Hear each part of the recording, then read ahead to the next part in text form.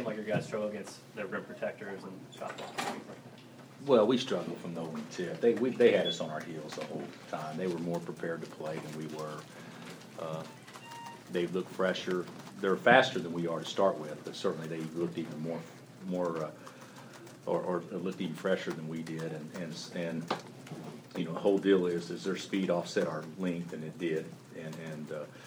But they played really well. I thought that, you know, you could go through, and I thought Taylor was by far the best player in the game, and Holmes had a fabulous game, and they protected the rim, and their big guys played much bigger than our big guys played. But it was pretty much a dominating performance, I think, by the Longhorns over us today. We never put ourselves in a position to put any game pressure on them. Did anything about today surprise you? I thought that we would play better, but I certainly knew that Texas would play good. You know, we could come down here and play well and lose. I mean, that's our league. That's the way it is every time you play. So, but we didn't give ourselves the best chance, and certainly Texas had a ton to do with that. Bill, what do you mean by when they're speed? You talking about the way they create spacing and drive? No. They're actual speed. I mean, you play Holland and you play Taylor, and whether it be Felix or Yancey or Croker or whatever, you've got playing five little guys that are all really first step, second step, quick.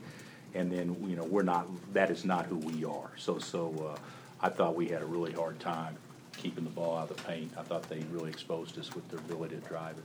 Coach, on the outside looking in, I guess just watching this team on film, how do you explain a team that's 0-2 in conference, they're a minute away maybe from going 0-3, and now 6 wins later they're challenging for a Big 12 championship with so many new faces? How do you explain? How could we be 7-1?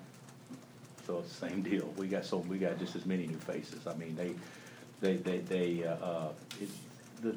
new faces deal is overrated this time of year. It's kids that play hard and play together, and chemistry's good, and that stuff. And it appears to me, from the outside looking in, that Texas is totally bought in, and their chemistry is very good, and the pieces fit. So I don't look at it the way that you said it at all about being young, because if that is true, we return 0 starters, so we shouldn't be in the race either. So it's the teams that are talented, which Texas is, and their players have gotten better. Ridley and Holmes and Felix and those guys have gotten better.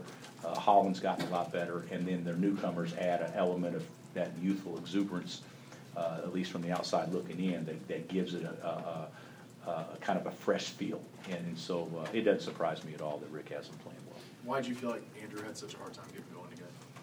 Well, I think that he settled a lot today. I think that they played him smart and kept him out of the paint and made him shoot jumpers. And when you don't make jumpers, you can not look as good. But I didn't think, you know, it's not just him, but Perry or Nadir or Joe, any of them. I mean, we didn't get going at all in several of our starting spots. But I thought Texas did a good job on Andrew. Bill, you mentioned the energy in the first half. It maybe wasn't what it's been. What do you think that was? Why didn't you guys come out with maybe that energy you had? Well, I think that's sports. I don't think that you can say every game that every team's going to come out and play a certain way. I'm disappointed in our energy level, because when another team plays with more energy than you look slow, and that's what we looked in the first. We looked slow because they beat us to every loose ball and that kind of stuff, and just because they were more in tune to playing than what we were, and I thought today and it happens with every team in the country, you know, especially when you play away from home. Sometimes the home team is geeked up and they get off to a good start and they kind of get you on your heels, and that's what happened today. It would also be natural, especially with young guys, when you're 7-0 or doing so well, get a little complacent, even though as a coach try to guard against it. Well, I think that is there's, you know, I'm not saying we play great, but we played pretty well the first 7 games of our league play. I think we shot 50% in every game, or maybe close, and we've done some good things. And so the law of percentages will prevail eventually. And when you go on the road, you're not guaranteed to shoot 50% or even 40%. But the way you win on the road is to make sure your opponent plays bad. And I think that we did not have the mindset going into the game maybe because we didn't anticipate us having to play that way. I can't speak, like I'm 100% accurate on that, but I felt like the Texas was the hungrier team today. And that's not being negative to my guys, because when they come to our place, we better be the hungrier team. But that's just how it is. Usually there's one team that's a little bit hungrier than the other in most competitive events, and I felt like that today Texas was. And you talked about the chemistry in the game. 26 points in the first half. You extended that to 46 in the second. What was the difference between what you played in the second half offensively than the first? Well, you've given us way too much credit. We only scored 23 the first half.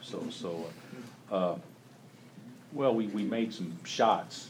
But, if you go back and watch the tape, we were 8 of 31, and they did a good job protecting the rim, but we missed a lot of shots. And I really thought that the offense, even though it was poor the first half, wasn't, to me, what bothered me at halftime. What bothered me was the extra possessions they got from being quicker to lose balls.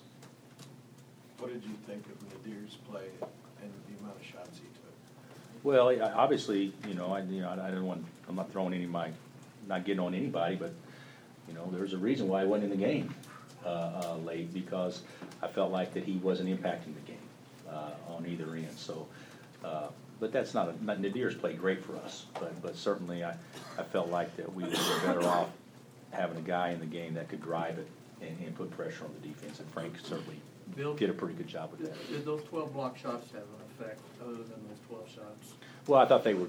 Oh yeah, I thought our big guys played pretty soft, and I thought that they may have surprised us a little bit with their athletic ability. I tell you what, Prince made a couple of fabulous plays.